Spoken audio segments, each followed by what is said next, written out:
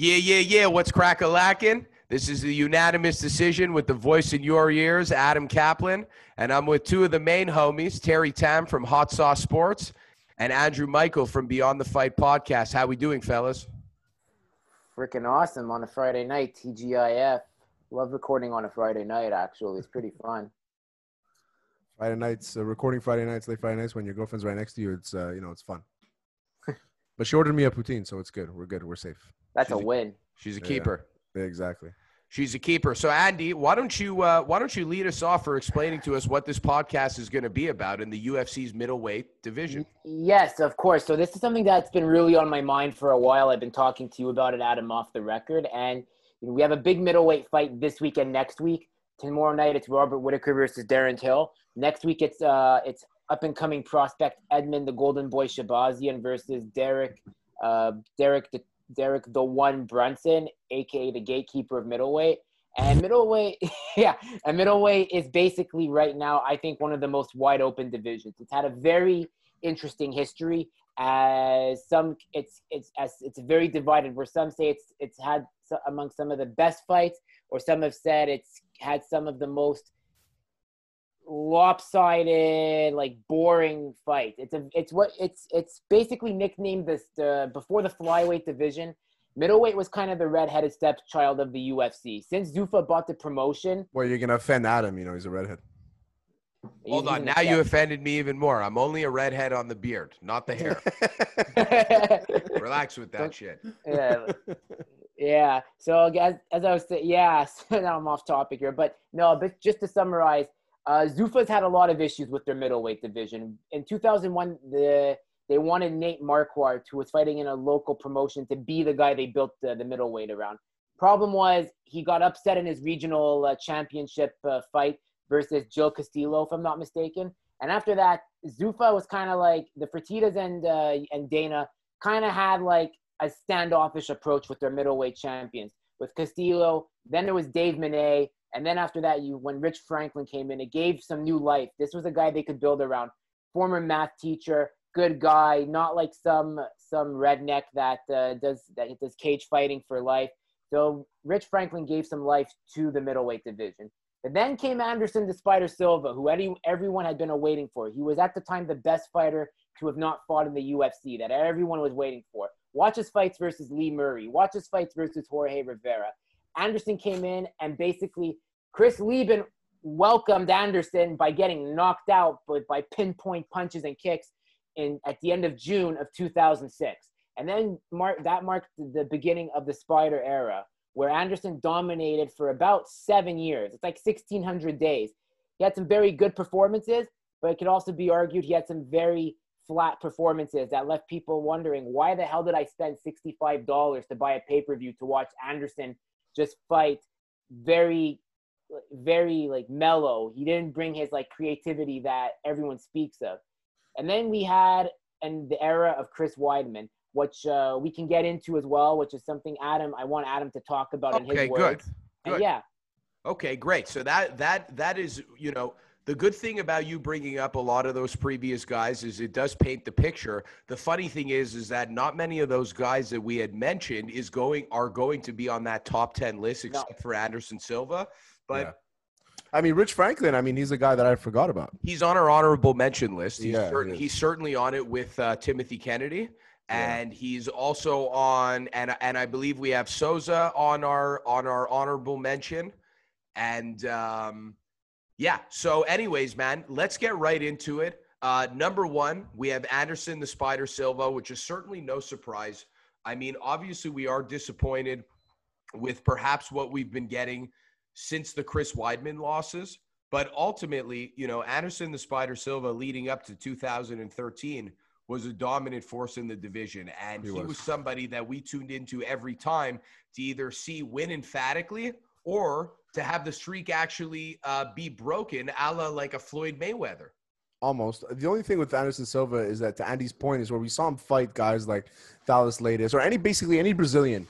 Anytime Anderson Silva fought a Brazilian, he kind of took the night off, and he was able to just win a shitty decision. And that's what people stopped liking him, is that he only fought when he kind of felt like fighting, which is like This guy can literally destroy everybody in his path, and he's not doing it because he's giving people breaks. When he was supposed to fight, when he fought Yushin Okami, I was like, Yushin Okami has the recipe to beat the guy.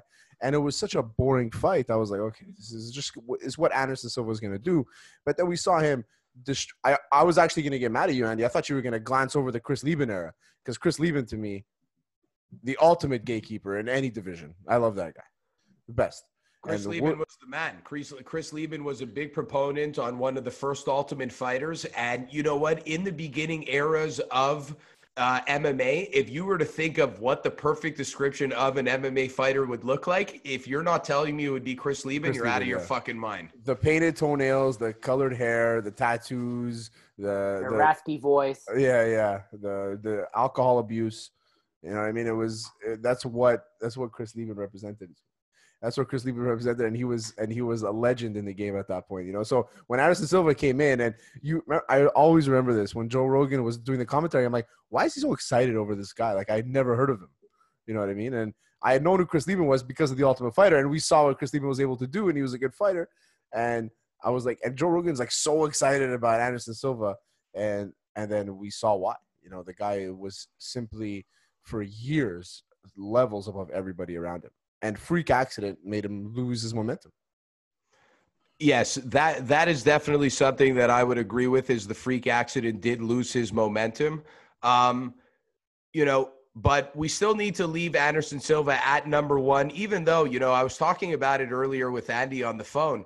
It's pretty crazy to think that the last 7 years that the Spider has given us has been pretty lackluster versus what he was doing prior to 2013. Well, who has he fought? Who's been his last fights? He's fought Israel Adesanya. I believe he's fought Derek Brunson. Did he Nick fight Diaz? He fought Nick Diaz. He fought Michael Bisping. Didn't he fight DC? Yeah, he fought DC. Michael at Bisping. UFC 200 or Michael Bisping. I mean, so he's fought like big names, but we weren't really. What is he? Probably 500 in those fights. So yeah, I don't know what he's. He's basically a prize fighter now. You know, he's a super fight guy. Absolutely. Andy, why don't you break down number two for us, because he is your pound for pound favorite fighter. You love this guy. You don't stop talking about him. And I almost shunned you for almost putting him number one on the list. And then I went back and looked at his resume, and then I had to apologize to you. Why don't you tell us who that is, Andy? Yeah, that's Gegard the Dreamcatcher Mousasi, you know, the best fighter you probably have never heard of. And it's a shame that the casuals never really heard of this guy unless he was fighting on like maybe a big card. He's basically number two on my list for a multitude of reasons. 46-5. That's an unheard of record in MMA. And you look at his resume, he's fought some of the best of the best. He fought in Risen. He fought in Dream. He won the Strikeforce light heavyweight title. And then he went to Bellator after not getting the treatment he wanted in the UFC, and he was one title shot away from getting that title shot. Gegard is basically the best middleweight after Anderson because of the style he brings. His resume includes victories over Vitor Belfort, Chris Weidman. He had a freak loss against Uriah Hall, but basically erased that with a dominating performance. He's not really a talkative guy when you hear him on the mic, unless he's really pissed off. He's actually off. He's awful on the mic. Probably one of the worst people I've ever heard.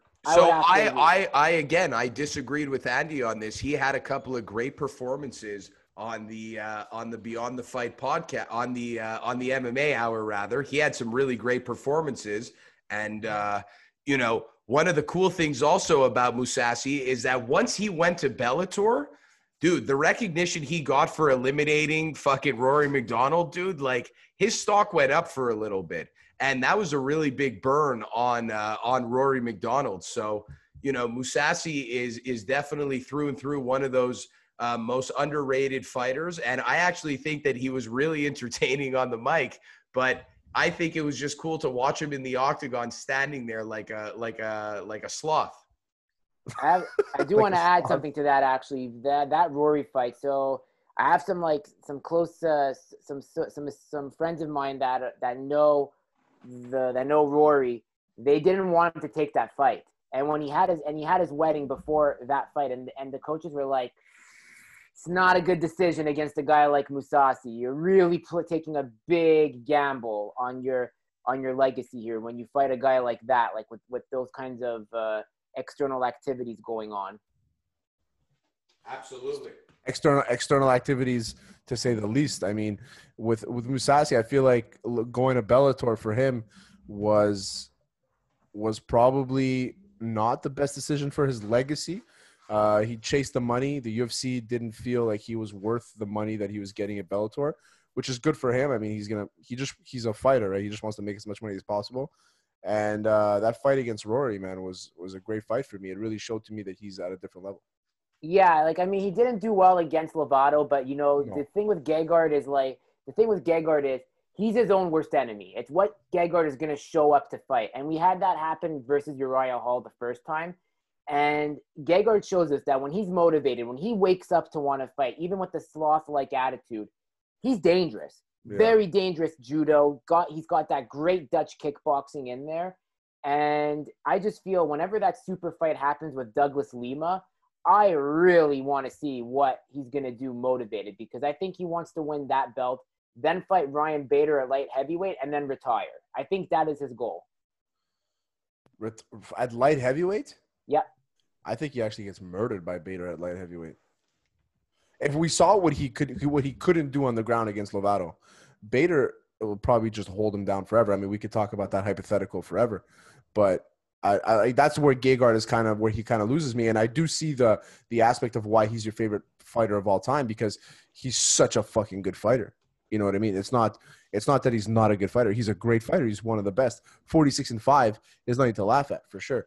I just don't think that he didn't have the itch that a lot of championship level fighters do. You know? Yeah, he starts Vitor though. I mean, that's one thing. Like, you watch his fight versus Vitor, he fucked up Vitor, like just fucked him up with a capital F, like in like one round. And he's had some good fights, and yeah, it's too. You are right, Terry. Like, it's too bad that it's kind of like the timing of everything in his career, but the record speaks for itself. You know what, though? That brings up a good point, though. I always had a soft spot for Mousasi because I almost related him to a bit of an Overeem, just in the sense that they had both such highly successful careers on the international scene in Japan and elsewhere around the world, that, like, dude, it's crazy that the fact that their careers almost get a little bit discredited once it comes into the more North American market. So, that's why I've always had a soft spot for Mousasi, is not always really what he did in the UFC and Bellator, but also what he did before that in the prior years, because like one of the other guys we're going to mention on this list later in Dan Henderson, these are the type of legends that belong on the list. So let's go into number 3 now. Who do we got, baby? I'm pretty sure that we all agreed on Vitor Belfort at number 3. We did, yeah. I love Vitor Belfort. I think, to me, he's probably one of the main reasons why I started watching fighting. He has to be one of the main reasons why anybody started watching fighting. The fact that he could come in and call himself Vitor Gracie, and not even be a Gracie, to me is legendary status automatically. You know what I mean? And he came in at he was 19, 20 years old, killing people, full of roids. I loved it. I love that whole – what he brought to the table, man. The guy looked like he was built like a brick shithouse, and he was different to watch, and he fought at every weight class. You know what I mean? He fought up, he fought down, he lost to the big boys, he beat the smaller guys, but at middleweight, he dominated for years and years and years. And I can't see, I mean, later on we saw TRT Vitor, non-TRT Vitor, what happened to him. And it was just unfortunate because losing to, Machida, losing to Mousasi, and these are big name fights for him. Almost beating John Jones, breaking John Jones's arm. Yes, that I think is one of the most pivotal moments in Vitor's career. And I think UFC 152 on September 22nd, 2012 is one of the most pivotal fights in mixed martial arts history, because you had the past, then versus the present. And Vitor was the John Jones of the 90s. He came in when most people only had one style of martial art. Yeah. Like, you could be like, my name's Terry Tam, my style is karate. And then you have Vitor Belfort saying, my name is Vitor Belfort and my style is Brazilian Jiu-Jitsu with boxing. And you just went in there and just took everyone apart. He would come out fucking fist blazing and then end up on the ground somehow and rip your neck off, you know, and that's what he was doing. He called his name was Vitor Gracie when he first came in. Yep. People thought he saw Carlson as his father, I think. That's the story. Yeah. People thought he was because Carlson was in his corner, so people thought he was a Gracie. And one of the most impressive things about it is in that young career, how he was able to beat the shit out of Wanderlei Silva. I mean, if you look at the career that Wanderlei Silva had over in Pride after and then in the UFC, in terms of the opponents that he's beaten, to think that Vitor Belfort was able to do that to Wanderlei Silva when he was probably at a young and primed age is absolutely unreal. Yeah, there is a taint on Vitor's career due to the fact of the TRT, but nonetheless, I mean, you know, nonetheless, you look at a guy like Dan Henderson. Dan Henderson wouldn't have survived in the UFC without TRT either. And I don't think that many people get down on Henderson because of that. Because I think that, you know, the North American fans look at him as an American hero, quote unquote. But another thing also is that he wasn't turning around and fucking busting out spinning back kicks. I mean, the best and worst damage that he did in the UFC was to Michael Bisping. It's very true. I mean, we didn't really see Henderson really. He wasn't a KO machine. He was a grinder. You know, he was like what's DC's nickname? The King of Grind or Grind Kings. That was Henderson before DC was. You know, and that was his type of fight. And for Vitor, we'll stick to Vitor, is that he was a different fighter than what we normally saw. Like you said, Andy, he wasn't that one style. He came out, he was a Brazilian Jiu-Jitsu guy, but he would knock the people out. And I'm never going to hate on anybody for doing TRT because 90% of the roster was on TRT back then. Yeah. It's just that some people got caught, some people didn't. That's what it was. Just like in football, everybody's on juice. But some people get caught, some people don't, you know, and it is what it is. And the thing about Vitor, too, what I like, he's one of the very few Brazilians that can speak fluent English. He doesn't need an interpreter. I mean, and, you know, like, shout out to like Sandro Ferrante, who's been on the show, like, who coached V, and he said, like, Vitor is, like, the nicest guy you could ever imagine. He said, like, he's so genuine. He's like, you have to get to know him off the camera. Like, that's what I think he gets a bit of a bad rap for, too, not being a media guy. But I understand him because, you know, the media really dragged his name through the mud with the whole TRT thing. I don't see what the big problem was. I think we should celebrate the fact that he was able to get away with it for years. You know what I mean? Everyone was on juice then. Everybody's on steroids. But TRT isn't TRT. All you motherfuckers are on steroids. TRT isn't even steroids, though. No, that's the thing. No, TRT is prescribed by the doctor. It's completely legal. It was USADA, VADA, WADA approved, whatever it was. Nate Marquardt was on it. Dan Henderson was on it. Countless fighters were on it. One thing that I want to circle back to before we get to number 4, why don't you guys just quickly tell me who your favorite fights were with Anderson Silva, with Gegard Mousasi, and with Vitor Belfort? All started off Anderson Silva versus Forrest Griffin. Gegard Mousasi, I would have to say my favorite performance with him has to be I can't really pick it off the top of my head. Honestly, I'm very impressed with what he's been doing so far in Bellator. So I'm actually really happy with what happened with the Rory McDonald fight. I'm a huge Rory fan, but I was impressed by that. And the last thing with Vitor Belfort, who can't deny that spinning heel kick to fucking Luke Rockhold? Exactly. The Luke Rockhold. I think I'm going to say that too for me. Vitor was Luke Rockhold. Up there too with the anticipation to the fight. I was very young back then, but when I rewatched it was the Wanderlei Silva fight, and I think that to me, when you see these two monster Brazilian guys going at each other, you know, it's something impressive. For Gegard, I think it has to be Rory's fight for me. I think the fight that the fact that he was able to beat Rory, and we're from Montreal, so we know how good Rory is. He was able to destroy him. He really beat him. You know what I mean? And that's the part to me. I was like, okay, Gegard's a legit fighter. I never really gave him the respect he deserved. And who was the other fight? Was it? Anderson. No, we had the 3 fighters. So did I say Vitor's fight? Yeah, Vitor was against Luke Rockhold. Who else do we have? The second one was Mousasi Silva. And Vitor. Yeah, Silva. And Silva. So Silva's fight, my favorite fight is Silva's, so had to have been Nick Diaz. I think that was my favorite fight for Silva because It was the two. I'm happy with that choice too. Yeah, it was the two. It was okay. It wasn't a decision where, you know, you could have said that Diaz won. I mean, Diaz always thinks he wins, but we all know that Silva won that fight. But to me, the anticipation of that fight and watching it happen and watching Nate Diaz roll on the ground and do his stupidities and Anderson Silva just laughing at him and picking him apart, that was the fight for me that I liked. Andy? For Anderson Silva, I'm gonna have to go with the Forrest Griffin, because that was some Matrix-like moves he did on Forrest to just KO him back in August of 2009. Vitor Belfort, my favorite victory of his would have to have been the Luke Rockhold head kick. Just the way he spin kicked Rockhold into Mars was amazing. Gegard Mousasi, I could say Rory McDonald, but since I've been following Gegard for a very long time, I would have to say the victory I was most impressed with by him was his victory the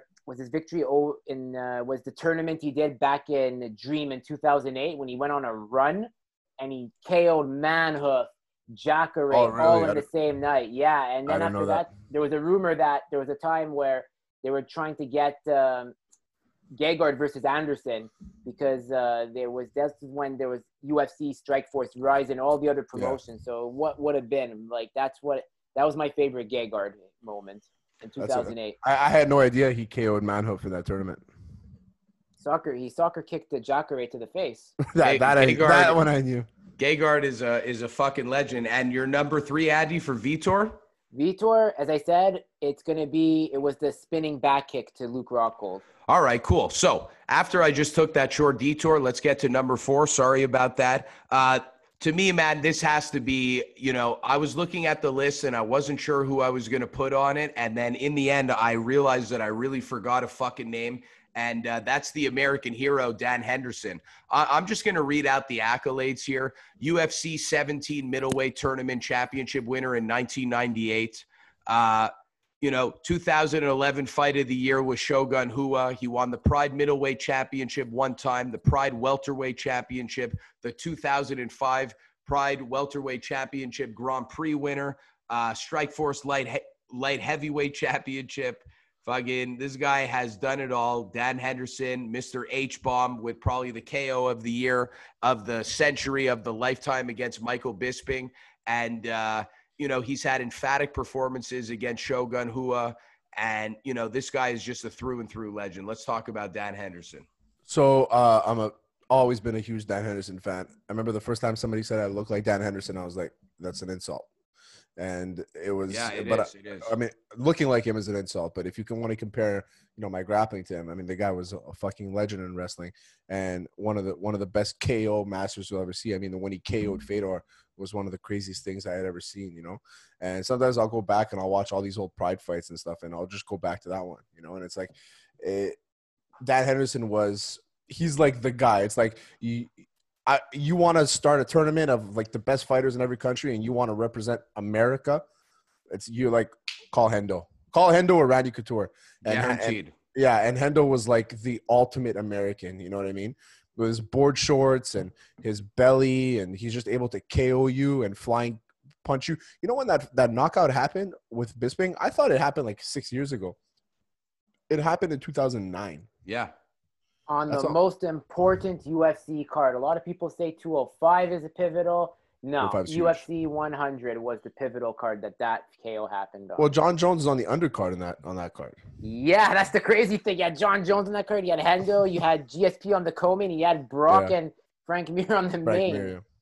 And Hendo always, for me, he was always the guy, and he, in any weight class, middleweight, I don't think he fought at heavyweight for a couple times, but mostly light heavyweight and middleweight. And the guy, and Henderson he's a fucking legend, and you can't ignore him on this list. Absolutely. He is an absolute legend. I mean, look, think about it like this, all the way through the late 90s into the early 2000s, he had basically fought in everybody on the scene in their prime, in Pride, when guys were even fucking juicing and doing steroids and were fighting at their absolute best. in Pride, and then after that went on a run in the UFC, then went to Strikeforce, ended up knocking out Fedor Emelianenko. I mean, let's be honest here. After conquering the welterweight title and the middleweight title, beating virtually and fighting everybody in Pride, and then going on to finally beating the ultimate foe and nemesis in Fedor Emelianenko in Strikeforce, and then to fucking go on again for another run in the UFC and even fight a guy like Daniel Cormier, who's a young, hungry guy at the time, to throw you around, not young, but young in the career, to throw you around like a fucking chew toy. It just goes to show you that Dan Henderson never had an ounce of quit in him. And even if the last few performances, we wish he maybe did retire like we do with all of our favorite fighters, when you look back and you think about it, man, this guy had a career for a lifetime. And I really think that the UFC needs to go into the vault rather, and really break down what Dan Henderson has done in mixed martial arts from the 90s all the way up until the late 2000s. I'm surprised he wasn't on your list, Adam, when you sent in your list. Well, I forgot about him. That's why I said at the beginning, I couldn't fucking believe it. I was like, I had him when I was making my list, I moved him down. I had him at number 2.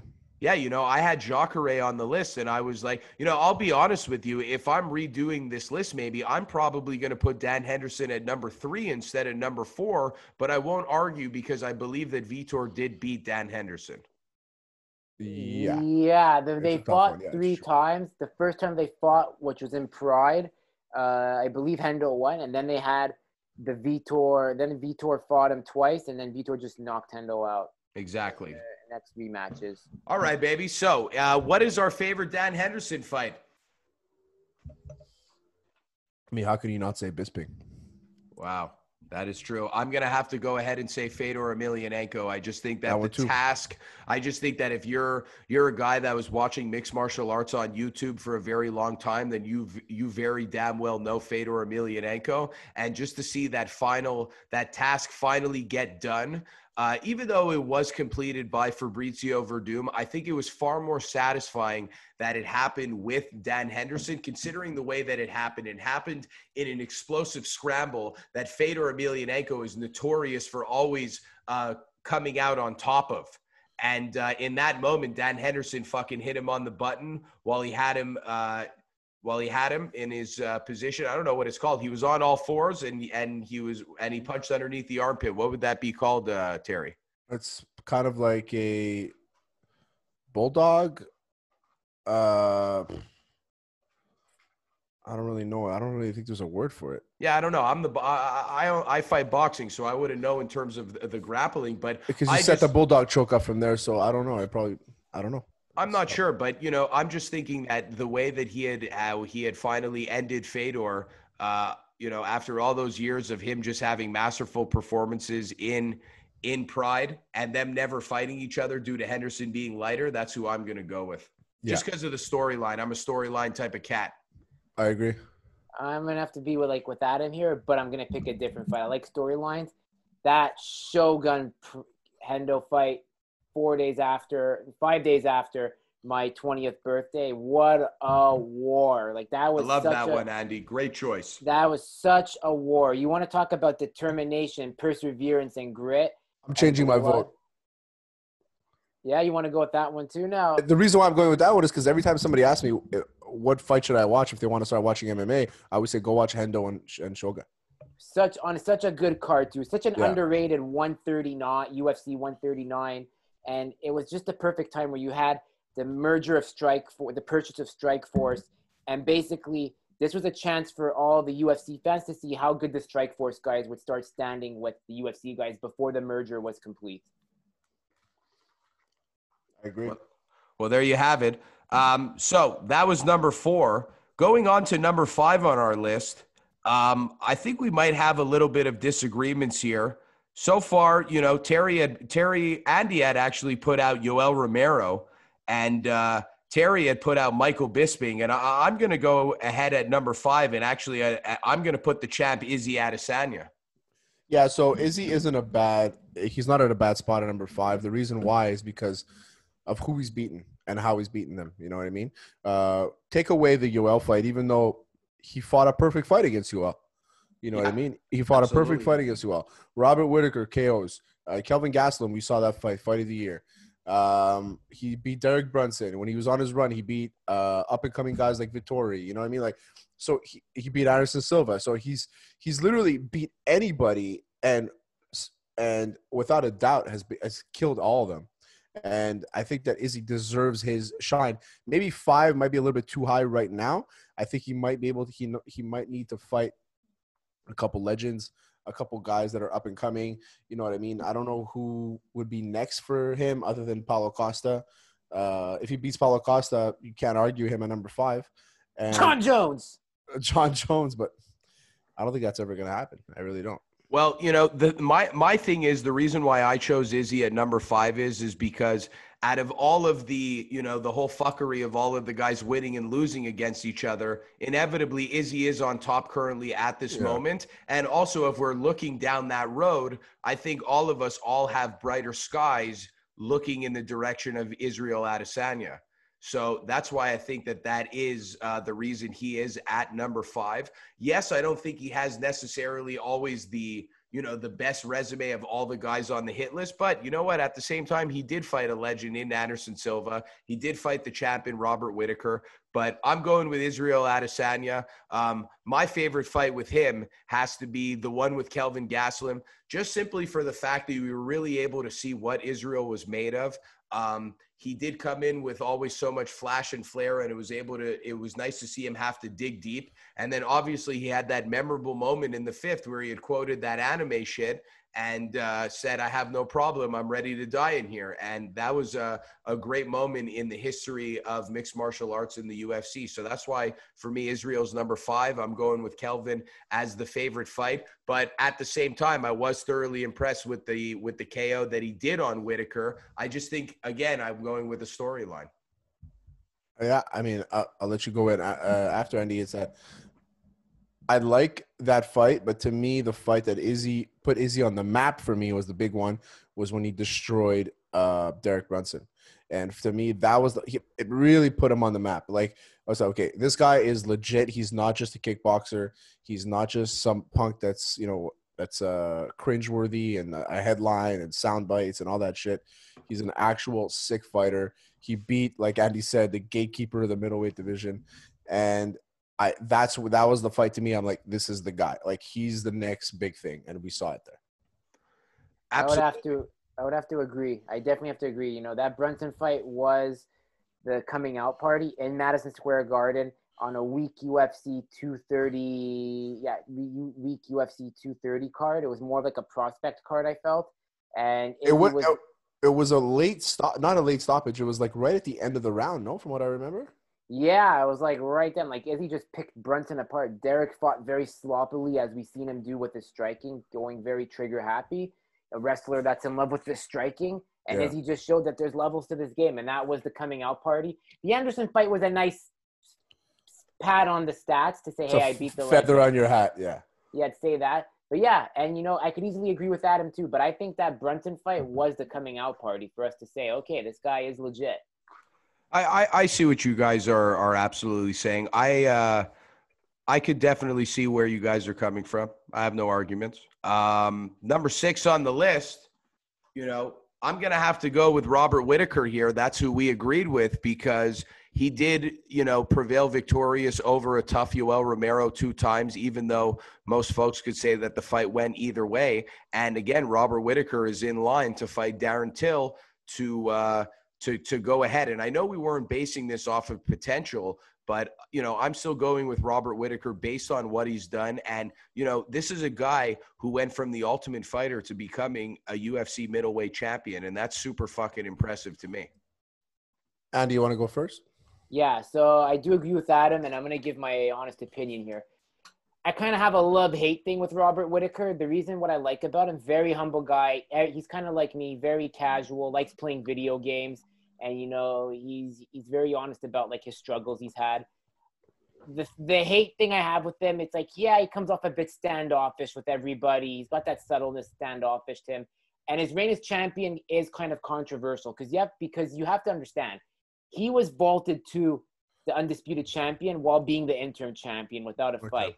And that's where I have a problem with the interim title, which I hope we can do a 2 cents on the interim title in a future conversation if you guys are down. But as said, Whitaker was an interim champion, and he didn't fight GSP. After GSP came back, GSP had colitis and had to leave and leaving to retirement.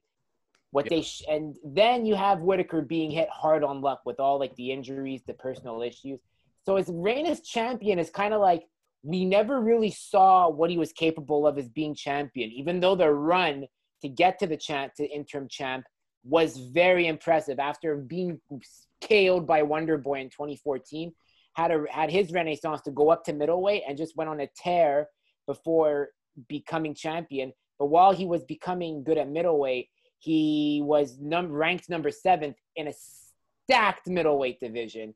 When you have guys like Rockhold, Weidman at the top, Bisping, Mousasi, I know I'm riding Mousasi's coattails here, amongst other middleweights. So that's why Robert Whitaker I think he was an okay champion, but I think if injuries hadn't gotten to him with like all this stuff that happened for the Australian cards, I really think he would have been deemed of the nickname Aussie's GSP, as Ariel Helwani coined him. So if I'm rating Robert Whitaker as a champion, I'm rating him low. I'm actually rating maybe Bisping higher as a champion, just of the sheer fact of just, having the love. But Robert Whitaker is ranked higher in this position due to the fact that he has not that many blemishes simply on his record. And he's been in really big fights. The only thing that has held back Robert Whitaker is his inactivity. So, that's my basis on it. And Robert Whitaker has rose to the occasion multiple times, and after losses has shown resiliency. And that was why I earlier quoted on one of our previous episodes that, Robert Whitaker will TKO Darren Till. And maybe by then that may have not happened or did happen. Why don't you go ahead, Terry? So the thing about Bobby is that, he's probably not the most impressive champion, but the thing is that, he was catapulted to that championship level.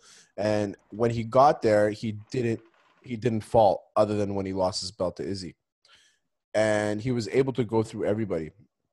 Now, the thing with Whitaker is that you always felt, like you said, Eddie, you always felt like there was something missing, like there's something that maybe he can offer more.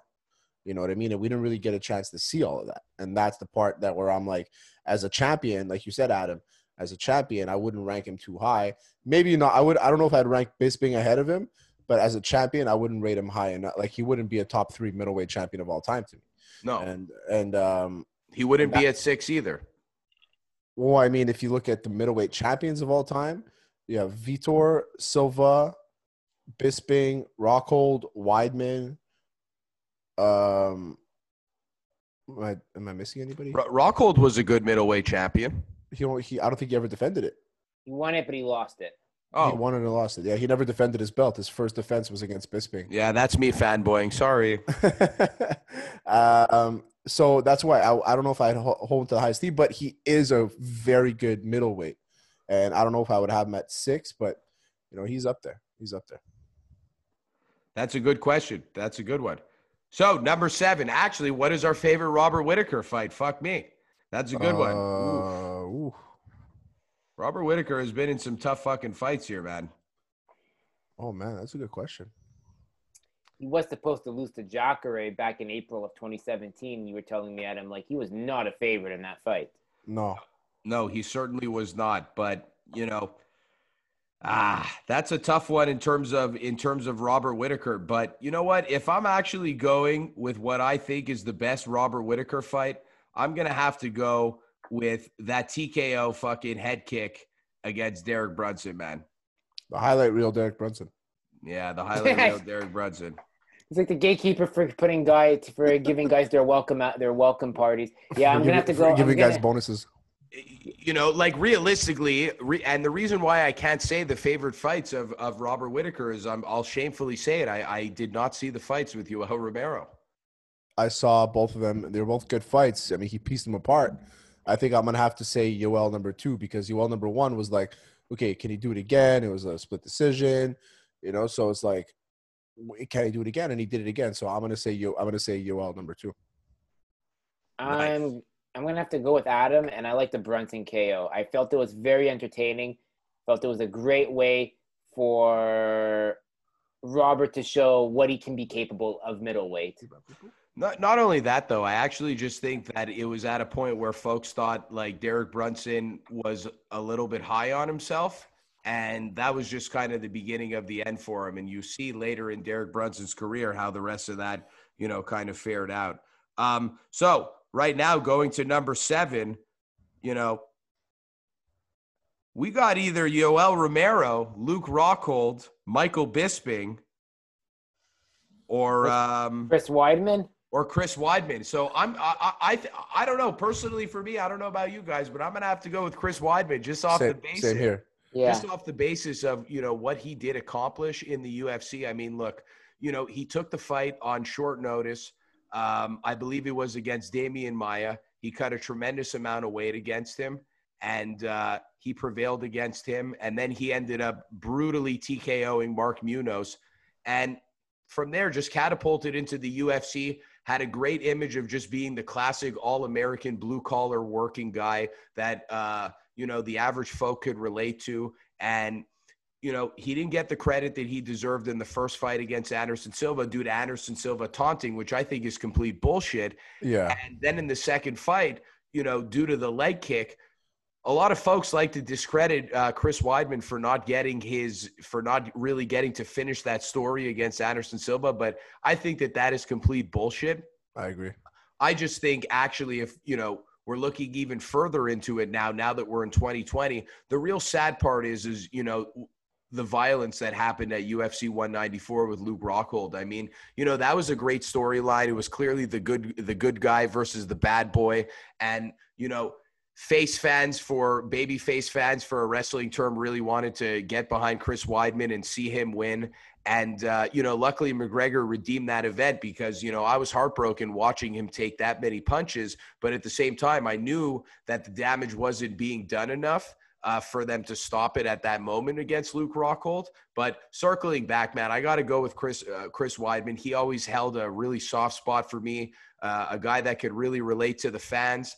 And if I'm really going with one of the most dominant performances, one of my fucking favorite fights at the time was when he came back and fought Kelvin Gastelum and beat the shit out of him really quickly. Yeah. That just showed that like he was like, no, I ain't going nowhere. What he did afterwards was a shame in the end, but at that very moment, that had to be one of my favorite fights. And then obviously when he had beat Anderson Silva the first time, I was elated. I was super happy because I was never an Anderson Silva fan. So that's for me for Chris Weidman. I probably maybe even would have ranked him over Whitaker just because for fan purposes. But, just due to too many reds on that on that resume when you're on Wikipedia, it's not for me.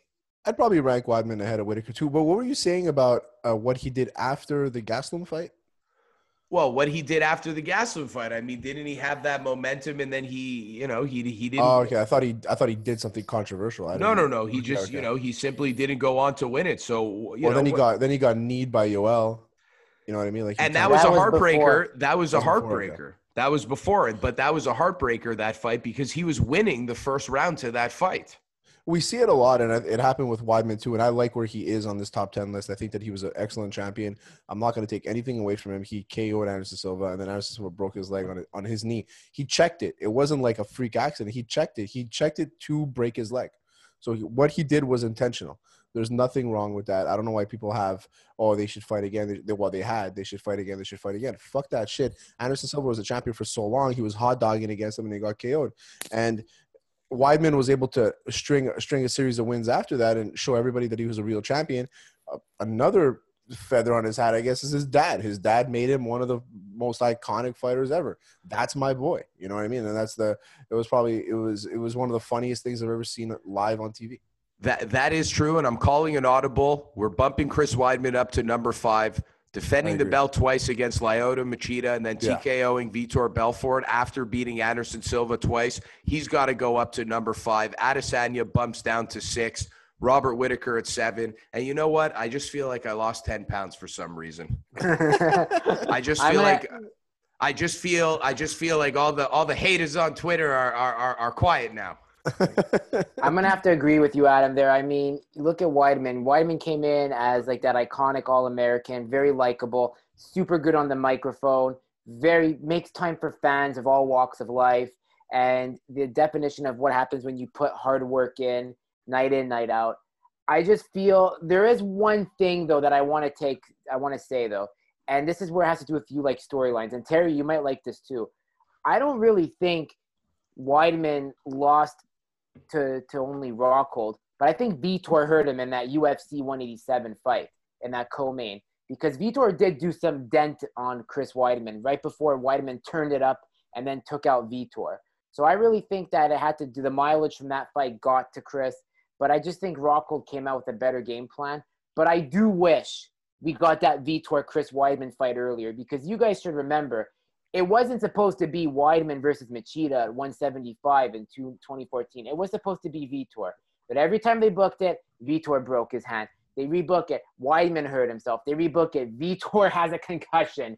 And then they finally book it. And people were like, they had a malaise to it. They're like, okay, it's like, just get this done already. And if it happened earlier when Vitor was on his momentum before the TRT controversy, I think it would have been a way better fight.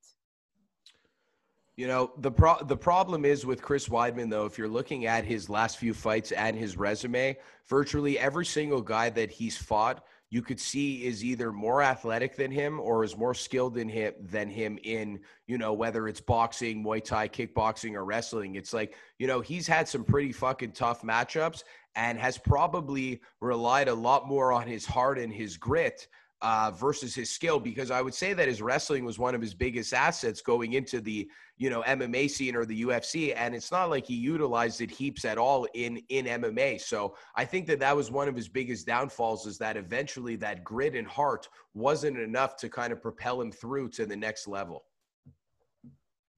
It's one of those things where it's like you hope that they kind of come back, you know, from those devastating losses, and in his case, it was just so hard for him, and he catapulted, like you said, Adam. He catapulted so high that it was like a fall from grace, and it was just unfortunate because he was kind of like this American hero kind of thing. For sure. And you know that Chris Weidman is a good guy, especially at the fact that he's teamed up with all of those Serra Longo guys. And guys like Aljamain Sterling and Al Iaquinta have had a poor rapport with the UFC. I don't believe Chris Weidman does. Chris Weidman has been given countless opportunities, especially even trying to move up to 205. But, you know, they gave him no fucking chance in giving him Dominic Reyes right off the bat. Talk about a gatekeeper, Machida, man.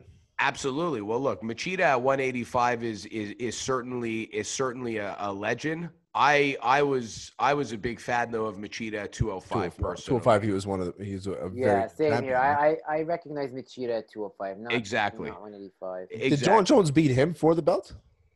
No, John Jones beat Shogun, who then it was John Jones' second title defense at UFC 140 in December 2011 versus Machida. My all-time favorite John Jones fight, because that was when Machida was dangerous. And so who did Machida lose his belt to? Lost his belt to Shogun.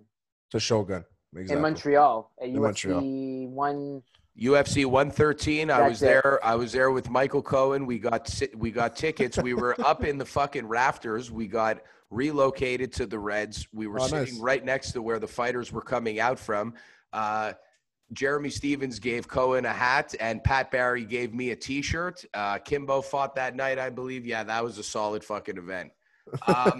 Now, going on to number 8. I mean, look, we got Michael Bisping. We got Luke Rockhold. And we also have the only guy that escapes my name for some stupid reason is Yoel Romero. I got to go with Michael Bisping, man. Michael Bisping won the belt. He's been around since The Ultimate Fighter.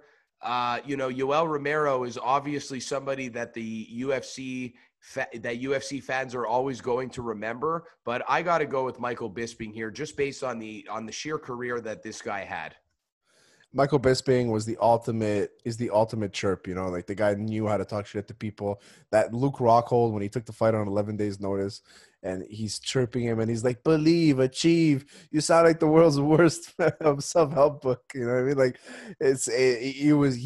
he's unbelievable, man. And any chance he has, he'll talk shit to you on a broadcast, on fucking UFC Now, on all that shit. He's just a brawler from Manchester, you know, and he's so smooth with the way he talks. And the fact is, I would rank him higher, just the fact that he won a few fights with one eye, you know what I mean? And we forget about that. The guy has literally one eye, and he was a champion. He was a legit champion. He ended up beating Hendo. The interview after the fighting, after he beat Henderson, was unbelievable too. And Bisping, he's a legend, man. He's one of my favorite fighters of all time, man. You can't not have him on this list. He's a fucking legend, man. I remember seeing Bisping in Montreal. Super fan-friendly guy, always interacts with the fans, gets a lot of flack on the commentary side. I think it's due to the fact that he's trying a little bit hard with the quieter audience. Because then again, the guy appeared to replace Dean Thomas on Looking for a Fight with Dana White, and this guy got so much fucking praise. I think that Michael Bisping is a shoo-in for success in the personality scene in the realm of mixed martial arts. Bisping's got to be on this list. My favorite fight with him is undoubtedly the one against Anderson Silva. I was on the edge of my seat the whole time. I knew he was going to win that fight. I believe that he deserved to win that fight. And, you know, the implications of him turning around also and then beating Luke Rockhold just put the cherry on top for it. I think we could all agree that the fight against Kelvin Gastelum in China wasn't necessary. And that is one of the biggest regrets of his career that he's went on the record to say. But, you know, also Michael Bisping going on to fight a guy like George St. Pierre was a perfect fucking strategy. And if you just look at what Michael Bisping has done, you know, winning and losing, you know, losing the big fights against all guys on steroids and then coming back and beating his nemesis Luke Rockhold after getting embarrassed in Australia by a guillotine. Fucking guy, man. Michael Bisping wins the title against Rockhold, mocks him and chirps him like Terry was saying, which was the best. And then, you know, sadly loses to the GOAT, baby. G.S. motherfucking P. Got me? The man, baby. So, you know, he shouldn't have gone on to go and fight Kelvin Gastelum. You know, he should have taken a little bit of time off and probably fought somebody else. But no shame in that. What do you got for me, Andy? Yeah, I definitely agree. I think Michael Bisping is the definition of perseverance and timing when you really want to accomplish a goal. And he was the face of mixed martial art, British mixed martial arts, that really put a good name on its map. Because Lee Murray and Ian Freeman couldn't do what he did, and Bisping was that striker, charismatic, got a great personality. I even ended up on his podcast, sort of. I have that video on my Instagram. If you guys want to check it out, Drew Kyoku 7. I asked Bisping a question and by video and see for yourself. But I digress. Not about me here. It's about talking about the British legend himself. Very good commentary. This is a man that's done very well, also monetary-wise with his family, parlaying his money in good investments and staying very active in the scene. I see him being more of like now that he's retired, as more of like a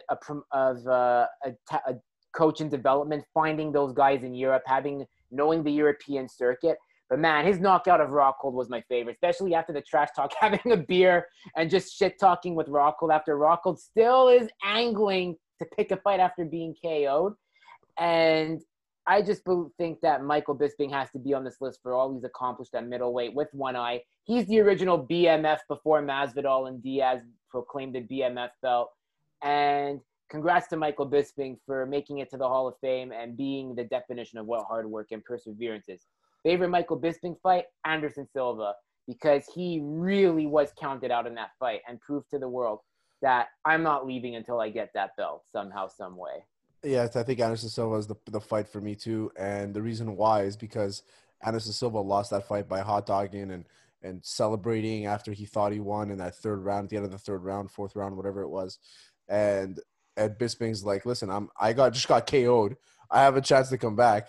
And he fucking ends up winning the fight. You know what I mean? Like, it's crazy to me that Anderson Silva was able to blow that, and Bisping was in the right state of mind after being knocked out basically at the buzzer for him to come back and win the next round and win the fight. Absolute fucking legend in Michael the Count Bisping. Just an emphatic career and then a great transition in terms of podcasting and commentary for the UFC. Got to give it to the Count. Certainly sitting comfortably at number 8. Left, we got Luke Rockhold and Yoel Romero. Look, we got to give it to Luke Rockhold. The guy did win the belt at the end of the day. I disagree with this. You disagree with this? I would not put Luke Rockhold in my top 10 middleweights. Boom it. Let's do it, baby. So we're going to have to be with Terry on this one, too. Remix. Hit me with the remix, baby. Let's go. Let's hear it. Because on the record, I don't like Luke Rockhold. Yeah. I didn't think that he was ever a marketable guy. I didn't think that the fans could ever get behind him. I think that he actually hurt his image by going on that reality TV show and just being an absolute douchebag. And then, just going off into the modeling scene and acting like he's too good for MMA now basically just sums up how the fans felt about him in the first place, because he basically, eventually showed us something that we always knew about him. So you go ahead with this, bro. I'll eat my words because I don't even fucking like Luke Rockhold. So let's go with it. So the thing is with Luke Rockhold is, okay, he won the belt. Never defended it. It's my same argument that I make for Conor McGregor. Conor McGregor had 2 belts, whipped the fucking do, never defended either of them. So I can't really put them in a pound for pound or a top 10 list when you never really defended your belt. And there's 9 guys on this list that defended that belt. You know what I mean? And it's, well, other than Yoel, it's just tough for me to put Luke Rockhold ahead of guys like Rich Franklin, even Lyoto Machida. You know what I mean? Guys like that, where I like Luke Rockhold. I do like him. He beat Weidman. He lost to Michael Bisping on 11 days notice. And then he couldn't bounce back from that. I mean, what are his notable wins before that? I mean, Bache. Who else did he beat? I mean, Machida. I mean, it's one of those things where it's like, yeah, he was a good fighter. And at his prime, at his peak, he was one of the best. And I was a huge fan of Luke Rockhold. Excellent ground game. Amazing kickboxer. You hate on the guy. But reality is he didn't do himself any favors. He's too cocky. Went to go train on the other side of the country with Henry Hooft, where DC's next opponent was training. It was like snake. He's a fucking snake, man. I don't trust that guy, And it's like that's the part and I think that takes away from your fighting ability too when you're not a straightforward kind of guy. And he was able to be exposed in the octagon for not being as genuine and as straightforward as he was. I mean, he's not the guy that everybody thinks he was, I think. I'm going to have to agree with Terry. You don't even have to get into it, man. Let's Pat McAfee that one and punt him right out of the building, baby. Yeah. So who are we going with number 8? Are we going with Yoel Romero? I'd put Yoel Romero in there. Are we going with Yoel Romero? Are we going with Jacare Souza? Are we going with Timothy Kennedy? I'm going to have to go. Okay, so I'm going to have to go with Rockhold. I mean, I want to give my 2 cents. I'll make it quick, though. I don't like Rockhold. I think he's a douchebag. He comes off very arrogant and very, very, he had his, nose up in the air, especially after he won the belt, whereas before when he was, up and coming, kind of knew he had that two-faced mentality in him, but he didn't show it until he won the belt. And then he basically flipped the fans off in MMA by going into modeling, thinking he was a hotshot. And then he went on to go say, I think I could beat Princess John Jones. Then he got KO'd by Blachowicz. And it just goes to show that, he is a turncoat. And, my coach in karate loves Rockhold. I don't know why. So I'm going to shit talk here a bit on it. But, dude, it's the guy's a turncoat, man. You could say what you want about him. Yeah, he was dangerous. But every time he sends me a post of Rockhold, I just say, who the fuck is that guy? That's what's up, man. All right. Well, you know what? We got a couple of good names here. I mean, listen, you do have Chael Sonnen. You do have Murillo Bustamante. You also do have George St. Pierre, the late Evan Tanner. I mean, a middleweight Robbie Lawler to me doesn't make the list. I believe a welterweight Robbie Lawler. Yeah, he's better at welterweight. Exactly. Middleweight, he really struggles. So, I would have put GSP in there. I think our last 2, because we're at 8 now, 8, 9, 10. Yep. So would Rockhold have been number 8? I would Rockhold. No, Bisping was number 8. Number 9 would be left? Either Rockhold or Romero, or you know what? Maybe Chael Sonnen could swoop in there. Who has Chael Sonnen beat? Sorry, bro. It's not about who he's beat. He put the UFC middleweight division on the map against Anderson Silva. I am calling another fucking audible. Chael Sonnen should make this list. Dude, I agree. Think about it. I'm on it. After he had beaten Nate Marquardt in that close decision that he almost got choked out against in Nate Marquardt, he was brutally beat in that fight. Randy Couture fought that night also. I don't remember who he fought against. But Randy fought against Mark Coleman.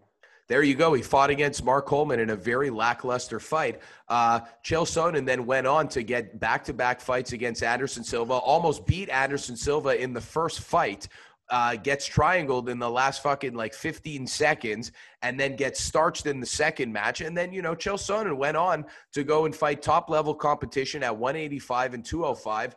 Baby, it's got to be the American gangster, Chael P. Sonnen. So Chael Sonnen, to me, talked himself into all his fights, and which makes him legendary status automatically. I mean, Chael Sonnen, he's probably the most.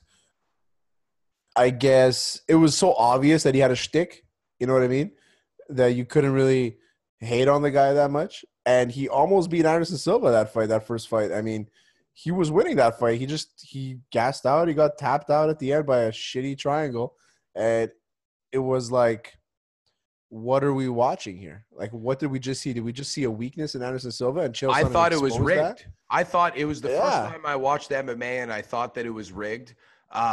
Just because of the fact of dude, if you were to bet Chael Sonnen by round, you would fucking make money each time. You know what I'm saying? So there were ways to kind of think how that fight was a little bit unusual, But, that's what made, I think, Chael Sonnen where he is today, is the fact of the waters that he was able to drag Anderson Silva in. And that, I think, gave guys like Chris Weidman, like Nick Diaz, like Michael Bisping, the confidence to go out and beat Anderson Silva. So I got to go and call that audible with Chael Sonnen. I just lost another 10 pounds, man. This is the best diet I've ever been on. Thickest diet. I have to agree. Chael Sonnen did a lot of good things for the sport of MMA. Everyone liked him, even though he wasn't brash like Colby is or controversial. Yeah, controversial, but he knew how to keep it within the realms of appropriate and professional. And you can never fault him for you can't say he's reckless for taking a fight on 1 day notice versus John Jones on that failed UFC 151 card. Well, there you have it, man. That's a fucking good call. So what is your favorite Chael Sonnen fight, guys? Ooh. That's a tough one, man. There's a lot of them. I'm a big fan of Chael Sonnen. I drove to New Jersey after UFC 158, GSP versus Diaz. I drove to New Jersey to go and watch John Jones versus Chael Sonnen. You didn't tell me you watched that UFC fight. I watched that fight live. How big was John Jones in person when you saw him? Well, I was further up in the stands. I had good seats though, but yeah, man, John Jones was a big body, and it was just crazy to see how minimal Chael Sonnen had a fan base out in New Jersey, because obviously we were in the New York State area of John Jones's region. But honestly, man, I was fucking happy that Chael went out and beat Quinton in Bellator. I was happy about that, just because Quinton Rampage is just looking for a payday. I was happy that he shut up a guy in Michael Bisping. Bisping said that he was going to knock him out. We knew that he was going to wrestle fuck him. And, ultimately what it comes down to is my favorite fight with Chael Sonnen has to be almost beating Anderson Silva in that first fight, man. Because if you watch that fight and then I click stop at the last 20 seconds, Chael Sonnen wins that fight and we go off and we have a good day. So that to me is my favorite fight. And, and the Weidman never happens. If exactly. And one thing that I will say is, now that we're having a little bit of fun, is my favorite segment with Chael Sonnen is when he's sitting there and they kind of give that black background a la like a Nick Diaz interview. And he's like, my father, they gave us $100 a week for allowance. Could you believe that? The struggle? My father gave me $100. And he's saying this with complete honesty. And I'm like, this is fucking pure gold.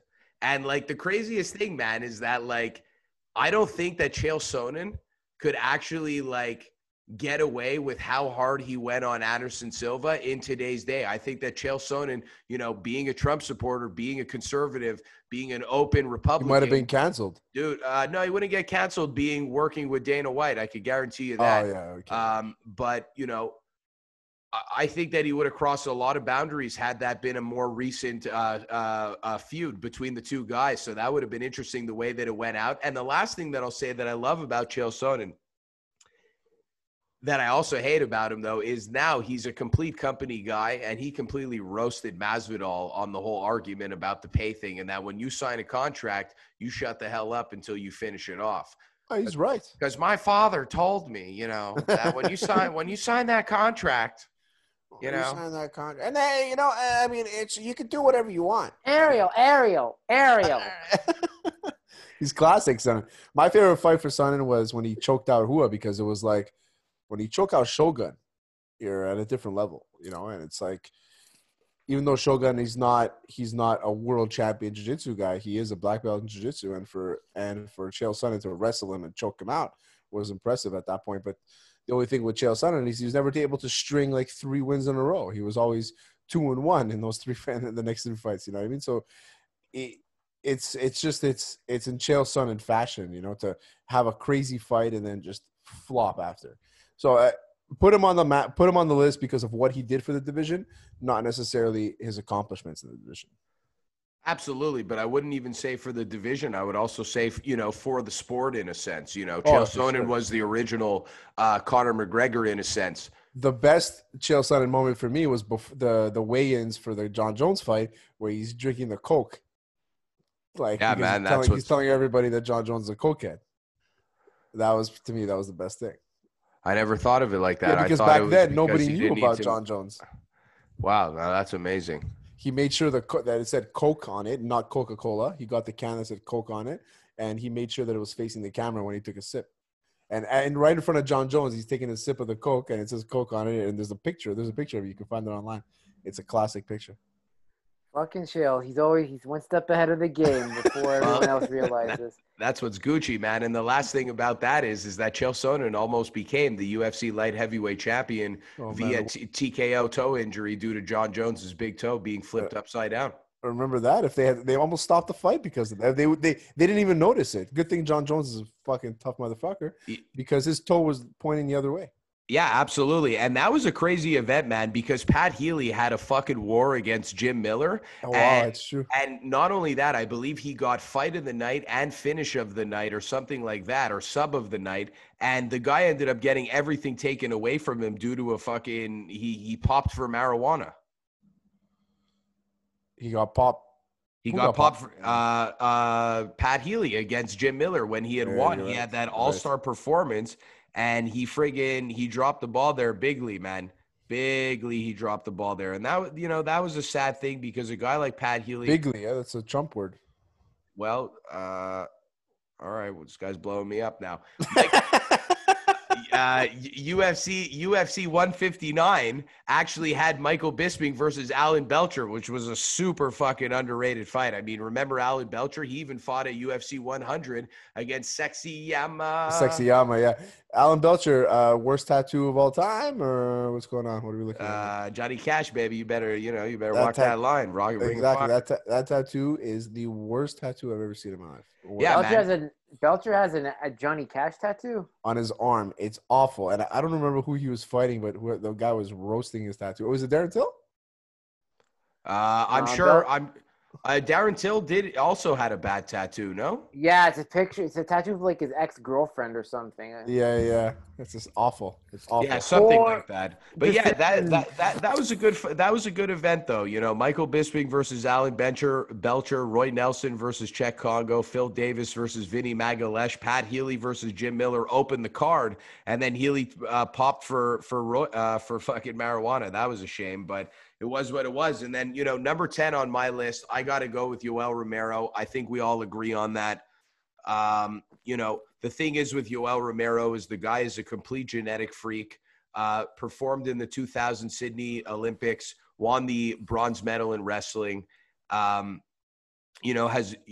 my heart beating Chris Weidman by flying knee, but had a lot of heartbreaks. He's on a 3-fight losing streak, but, Yoel Romero is a guy that whether he's on a 10-fight losing streak or a 10-fight winning streak, this guy will keep you up at night due to his just freak athletic capability. He is a little bit of a prankster in the octagon. He does like to fuck around. We've seen it. He has had some boring fights due to the fact that he does like to play the counter striker and likes to play games with his fighter. He is controversial as well. He had the gay Jesus thing, which I think he did say, don't forget. I think he did say, don't forget Jesus. I do. He did say that. It's obvious. Yeah, I do take his side on that. Don't forget Jesus. Yeah, exactly. And, another thing too is that Romero has some great sound bites with Michael Bisping also. I think that he's always somebody that the people in MMA are going to talk about. And, just the sheer athleticism, like I said, and just the fact that you have no idea what this guy is going to do at any moment. He could bust out a flying knee or take you down at any moment. And, that's what I'm going to go with in Yoel Romero at number 10. Same. I like it too. I think Yoel Romero is that Olympic credential, that Olympic accolade is really important on his legacy. Not only that, when he came into the UFC, he just started burning guys up with that aggressive style. Not only wrestling, but showing he has great boxing too. Since his dad was a boxer for the Cuban Olympic team too, which he spoke about on his Joe Rogan appearance back in March of 2018. Very underrated, fan favorite. Even with the language barrier, you can really attach yourself to him, especially with that big collection of dogs he has. When he was on Ariel Helwani's last show, just him in the taxi enjoying life, it's easy to like this guy. Yoel is a very likable kind of guy. He's very honest. He's a straightforward kind of guy, for gay Jesus. He loves gay Jesus, but it's I'm so disappointed with how he turns up in the big moment. You know what I mean? We saw him KO. He kneed Weidman's face off. We saw him crazy. Starch Luke Rockhold and kiss him after. We saw him beat Paulo Costa in a great war. And then he comes out against Adesanya and Whitaker and just be flat, completely flat. And it's I don't know what's going on with the guy. And then he complains after. The part to me that's the worst is, okay, you're going to come out flat, but don't complain after. Yeah, that's the one thing I have a problem with. And Yoel did win that Costa fight. I was at a bar with my coach and his brother and friends. Everyone at the bar was like, what? When Costa got the decision. But yeah, Yoel doesn't show up in the biggest moments, and he finds an excuse after, which is why it's easy to love him, but it's also easy to hate him. But the world came together on February 10th, 2018, when he ended Luke Rockhold's career, arguably. Yeah, I think that's going to be my pick of the fight, my favorite fight for Yoel. Yoel knocking out Luke Rockhold for two reasons. One, Luke Rockhold getting shut up is probably one of the best things ever. And two, just the fact that he did it and kissed him is the best thing ever. I'm going to have to paraphrase Terry on that. Yeah, I fucking despise Luke Rockhold. I don't like his personality. And just to see him get a taste of his own medicine finally is something you can watch over and over again and still laugh at it like it's the greatest thing in comedy ever. I think I'm going to tag this podcast as We Love Luke Rockhold. It's we love Luke Rockhold getting KO'd. The thing is with Yoel Romero is what we seem to forget is that he is a human, and there is a reason why he doesn't rise to the occasion on the big fights, and that is the fact that he is a human, even though we do look at him as a super athlete. Another thing also, though, with Yoel Romero is that time and time again, although he has lost in those big fights, this guy will always have a place in the UFC. For sure. And that is really the best part about it. I would like to see him utilize his wrestling a lot more. And, honestly, I think that the problem with him losing against Costa is due to the fact that UFC judges aren't really in favor of a fighter moving backwards very often. For me to wrap this up in terms of my favorite fight with Yoel Romero, it's got to be against Micheal. The reason why is that I was watching that fight in Thailand with my wife, and we were watching the UFC primetime to it, and she was just so intrigued by Yoel Romero sitting in his house in Miami speaking Spanish with his wife, and just really enjoyed his character that she was actually interested in going to watch the fight the next day. And when we went and watched that fight and Yoel Romero just had an emphatic KO, she was kind of like, wow, that was pretty fucking brutal. And the primetime was super entertaining. He's pretty chill. So, that's somebody that she's always going to remember. And in that same event, Luke Rockhold Or maybe it was the event with Luke Rockhold in a separate one. Luke Rockhold was like getting his haircut in, and I remember my wife had remembered that one also. So she had always remembered Yoel Romero and Luke Rockhold, and so that's the one that I'm picking as a fight just for sentimental value. Sure. I mean, to me, it's like anytime. This guy's bupsing my moment, man. Unreal. Is that what you call it, mummin? I said bupsing. Bupsing. What does that mean, bupsing? A bupsing? It's like a merc. Like you bupsed me. I bupsed you. Okay. I'm gonna take away my bups. That's okay. So who's on the honorable mention list? The honorable mention list is I actually really like Andy's pick and Tim Kennedy. Andy, why don't you lead the role on that? Yeah, Tim Kennedy is a guy that I had to pick. It was a very easy choice to make. I wanted him to be 10, but the reason why he's on a roll, he didn't win a title. But he did fight for the title in Strikeforce about 2 times. And when he fought Luke Rockhold, I know we really shit talk Luke Rockhold. But when Luke Rockhold won the Strikeforce middleweight title, there is one thing I'll agree with Rockhold on. He said Tim Kennedy was the hardest fight I've ever had because Tim Kennedy just keeps coming at you. He's got that Nick Diaz-like pace, and he could take hits. And he hits hard too. Not only that, out of the cage, amazing representative for mixed martial arts in the military, being a former Green Beret, and giving to charitable causes. And now since he's retired, has done really well with like his History Channel show, what he does, finding like World War II or Nazis or whatever it is, and also just being like an educator on why it's important to understand history and why we need to stay in shape and how we can do it, like with the military exercises he's done. So Tim Kennedy for me is always the guy that he beat you well. You know what I mean? Stoolgate, exactly. He beat you well. Like, I think it's obvious. We can't hear you, Adam. Nope. Yoel was so iced out that night, it was unreal. Crazy, huh? Crazy. So he beat you all. I don't care what anybody says. Stoolgate for sure, and that would have put him at a different level had it gone his way. I think we would have got a Tim Kennedy versus Chris Weidman scenario, and that would have been a nice fight to see. It would have been like that good American grit story. The dumbest argument I've ever heard when it comes to that Stoolgate was that Tim Kennedy had an extra minute to recover also. But it's not – Tim Kennedy was fine. It's Yoel was gassed. You give Yoel an additional minute to recover, that's the problem. It's not – Tim Kennedy was fine. He wasn't gassed at all. And Tim Kennedy was always – like you said, he fought for the Strikeforce championship. He's always the guy it's like, okay, he's kind of like 75% in.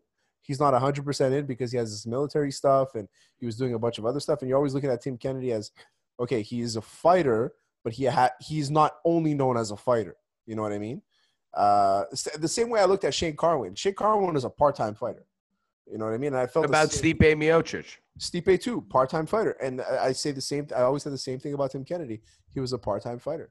And that's why I wouldn't put him on my top 10. But honorable mention out of the respect factor because he's a great fighter, he has a great career, and he's a legend of the sport. And he's really done well. And he's really done well with his money too. Like if you look up Muscle Fitness, he had an article and he really speaks to the importance of how fighters should manage their money. Yeah, for sure. Definitely one of the more intelligent guys. And I look at a Timothy Kennedy as a hybrid of like a Chael Sonnen and a Dan Henderson.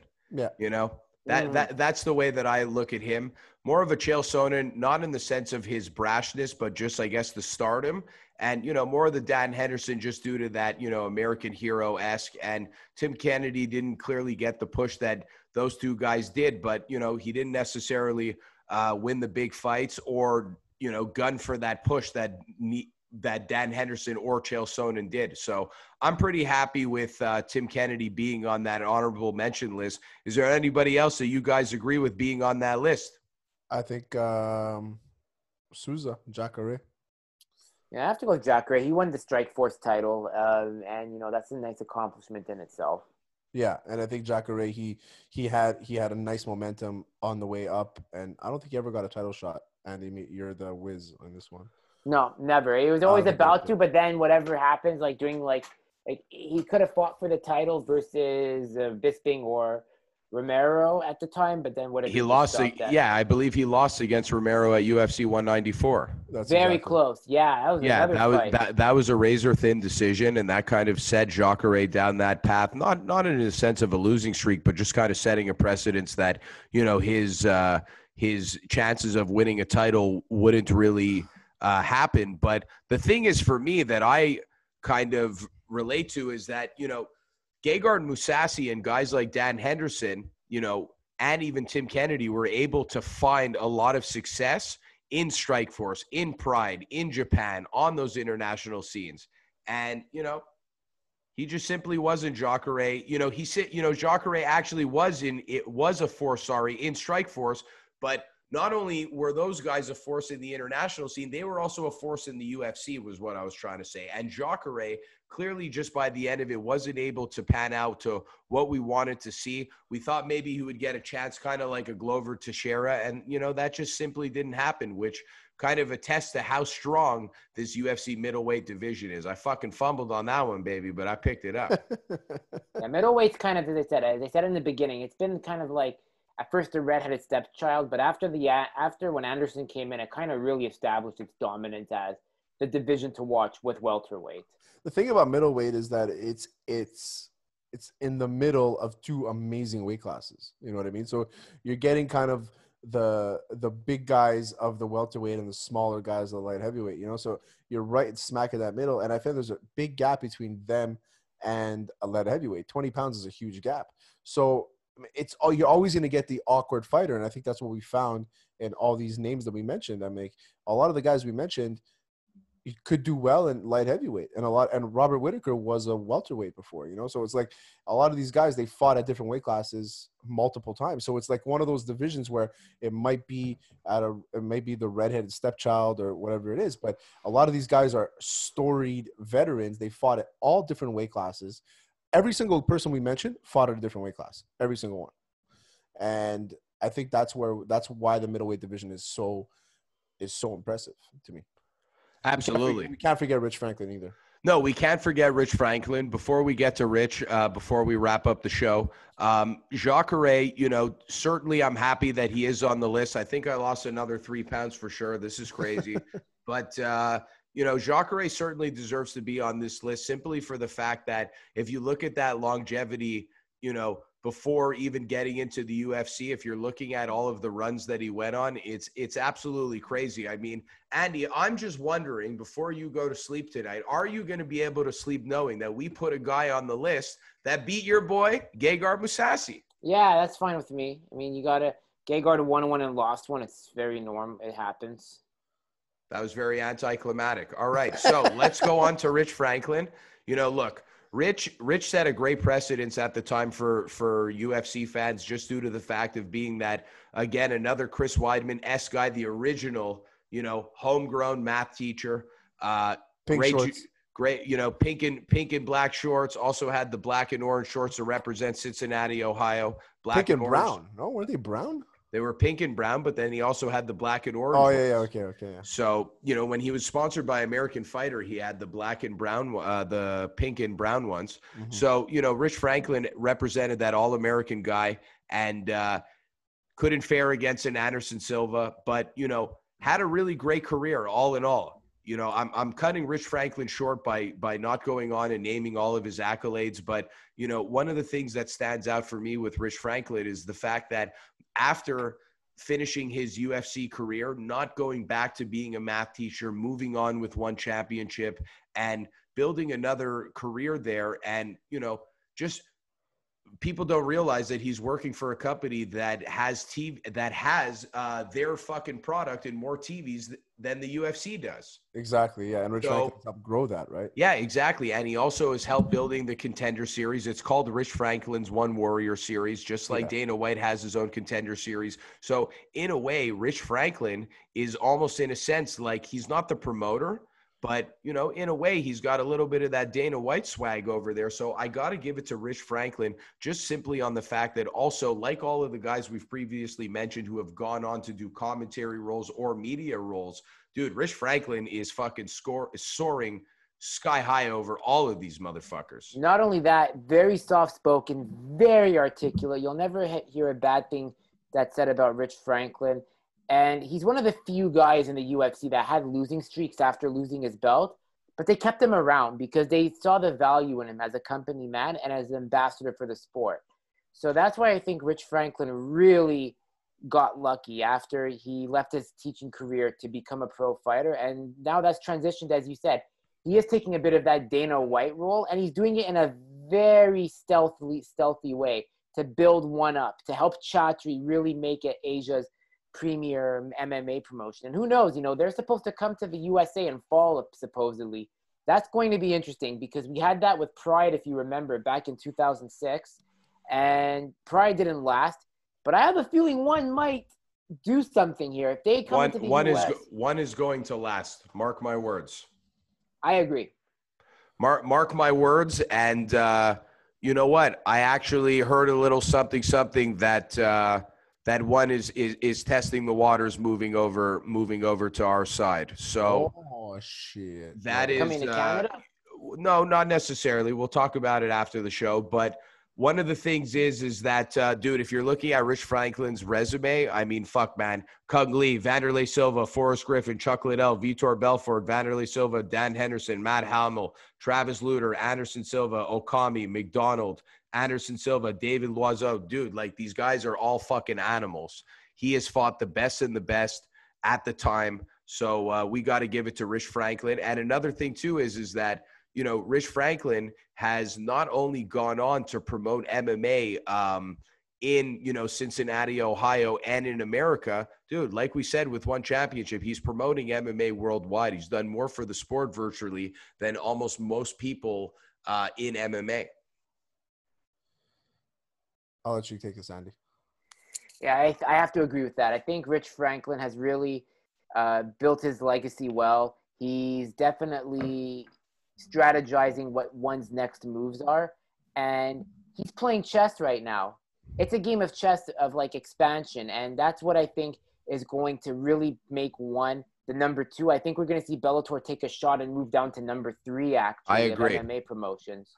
I agree. And sorry, Adam. I feel like Bellator with this whole pandemic, I feel like they kind of missed the boat. I think they could have piggybacked off of UFC success and done something. We saw that Florida allowed fights to happen. They could have done fights in Florida. Maybe they wouldn't be able to afford their own fight island, but they could have done something. And I feel like it did a disservice to their fighters. Like a guy like Lovato, who just comes off a win with Musasi, he could have fought, and it's like, even Bader, he has 2 belts. He's holding up 2 divisions. Douglas Lima, just winning the tournament. And it's like, there's all these guys with such momentum, and they have a lot of young guys like Pico. And, these guys could have had fights. You could have made one crazy stacked card to maybe get yourself some revenue, get these guys some money. It's been 5 months now. These guys haven't made any money from fighting. So I think the Bellator missed the boat on this one big time. And I do want to also add something here. That is true, because I spoke with James Lynch on a previous podcast of mine. If you know James Lynch from the Score MMA, he has his own channel. Yeah, James said to me that Scott has a way. He looks like he's a fighter's guy, but there are people in the promotions that are not pleased with him, because he'll promise them this, but then he does the opposite. So I really think like a la Rory McDonald. Yeah, and we might see a mutiny. Yeah, and we might see a mutiny of Bellator guys. Jump the ship and go to one, because maybe Rich is going to offer them something more lucrative. Or maybe back to the UFC. Maybe Dana White looks at a guy like Musasi and is like, listen, I want you back. This is what we're offering you. You get a title shot immediately, something like that. I mean, even a guy like Bader too, maybe he'll come in and get a heavyweight shot immediately. I'm sure Bellator would pay these guys to stay because they're their big names. But Lovato, he's a couple fights away from coming to the UFC for sure. Well, we don't know if he's coming, though, because of his brain condition. Oh, right. That's true. But didn't he say that it's kind of like under control, and I think they figured something out? Or I'm not sure yet, man, but Joe Munier out of Quebec had a brain condition, and the UFC said that they wouldn't fuck with that. So I'm not, and he had a surgery and is now fighting again. So, but he won't be allowed back in the UFC. So there are stricter precautions, definitely. Yeah. But to circle back, guys, Look, Bellator, I don't think dropped the ball because I don't think during the COVID time, Viacom was making enough money where they could afford to go head-to-head with the UFC. I think they're coming in at an okay time, having the UFC only had a handful of events. They've only had like 4 or 5 if you think about it. So I think that like 8. Okay, they've had 8, but regardless, we expected it. It's from the number one guys, right? So Bellator, I think, is coming in, at the tail end of this COVID era, which I think is a good time for it. I do agree with Andy that, one championship will inevitably take over for the second house. But, PFL also dropped the ball in paying their fighters $1,000 a month over the next 12 months. And apparently they put a bunch of money into just a bunch of marketing bullshit in the sense that when a fighter throws a kick, they're going to be able to monitor the kick speed and they're going to be able to show all of these different metrics of the miles per hour of what the fighter's putting out. So I think that that's a total fucking mistake. But I agree with what Andy said about, Scott Coker dropping the ball. And a guy like Rory McDonald and other fighters being upset due to their inactivity and empty promises. And then you see other guys like James Gallagher who get to fight lower end guys on main cards in their own hometown. I mean, dude, Rory McDonald could sell out Montreal and Toronto every single fucking month. When's the last time we had a major MMA promotion in Montreal? UFC 186, Mighty Mouse Steve versus... Bussey. Yeah, I guess so. Yeah, that's true. But the problem is that Quebec there's a lot of tax issues, and the UFC doesn't want to pay those taxes. Yes, for sure, absolutely, for sure. And Evenco takes a huge cut, and they monopolize every event here in Montreal. Yeah, I'm not surprised by that. So, that is kind of the current situation. I do think that Bellator is kind of coming in at the perfect time. One championship is back on the road July 31st. Look out for my boy Mark Abelardo fighting first night on the card, representing Fairtex Training Center, fighting Fabrizio Andrade from Tiger Muay Thai, who's been mentioned on the Unanimous decision, that gym, probably over half a dozen times now. That'll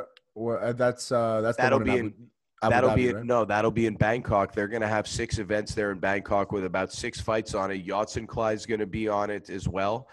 There's a bunch of fighters on it that are far worth looking at. I could guarantee you that this event alone in a professional MMA promotion will have the most fights on a card. These fighters will have done the most fights ever. Like, dude, between all of their Muay Thai fights, it's got to be over 2,000 fights between every single guy on the card and then a few of their MMA fights. So it's actually fucking crazy, and it's going to be a very good card. Tune into that for free on the One Championship app, July 31st. I was mixing it. Watch out for Tan Lee too. Like, he's a former guest that I've had on my show. Featherweight contender, ranked number 3 in 1FC. Taekwondo, kickboxer. He's going to be fighting Martin Nguyen in Vietnam, hopefully, and that'd be a really nice victory because Tan is, if you like traditional martial arts and kickboxing, beautiful spinning kicks and with Muay Thai and Taekwondo mix. And there's UAE is also putting on a few fights too, and we're gonna have on Corinne Laframboise. She's gonna be fighting there too. She fights out of BTT Canada here in Montreal, and we're gonna have her on next week. Nice. Yeah, I've had her on my show too, by the way, Terry. Amazing guest, super positive. She's such a nice girl. Yeah. Yeah, I really hope she wins it. I really want her to make the UFC, and win that featherweight title. No, flyweight. She's a flyweight. Yeah. Yeah, I would love to see Corinne to join the UFC's 125 division. She's got tremendous heart. She's got good skills on the ground. Solid ground and pound to then pass to a better position to then inevitably maybe get a submission. I'm happy that she's fighting overseas because, TKO folded, which I think is absolute bullshit. But on a better note, I'm happy that Jesse Ronson is fighting in the next UFC against Nicholas Dalby. But that'll be for a better time, guys. So, I just want to thank you both for being on the show today for this bonus episode.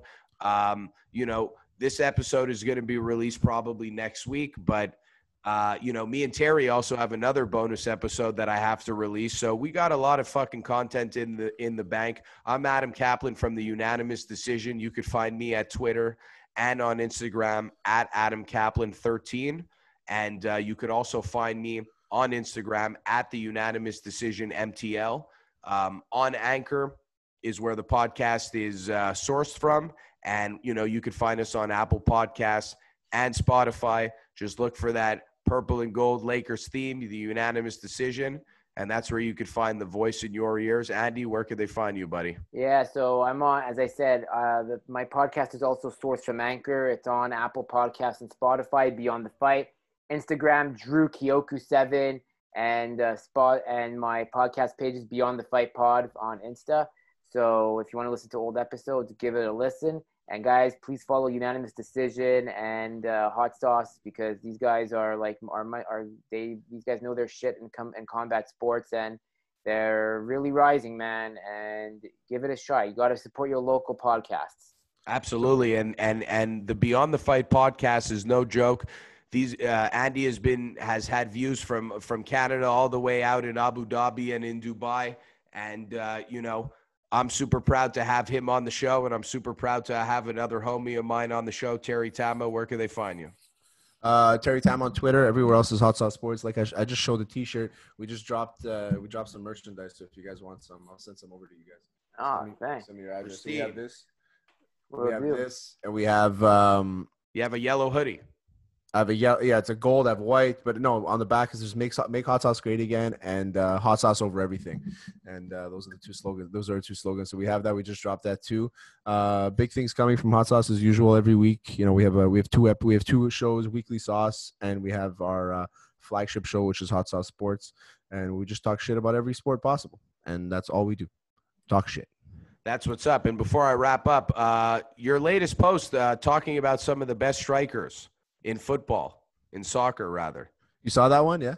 Ibrahimovic, man, come on. He's got to make that honorable mention. He's the great one. He's the great one for sure. He's got to make that honorable mention. Honorable mention, but we make those. It takes like an hour to make some of those lists. You know what I mean? Bro, in FIFA 2006, I scored 76 goals with him with Inter Milan. Samuel Eto'o was, from Cameroon, was a monster with Barcelona. So that was definitely a legendary year. I appreciated that content, and definitely because everything is picking up back in sports. Apparently, the NFL is going to be approved also.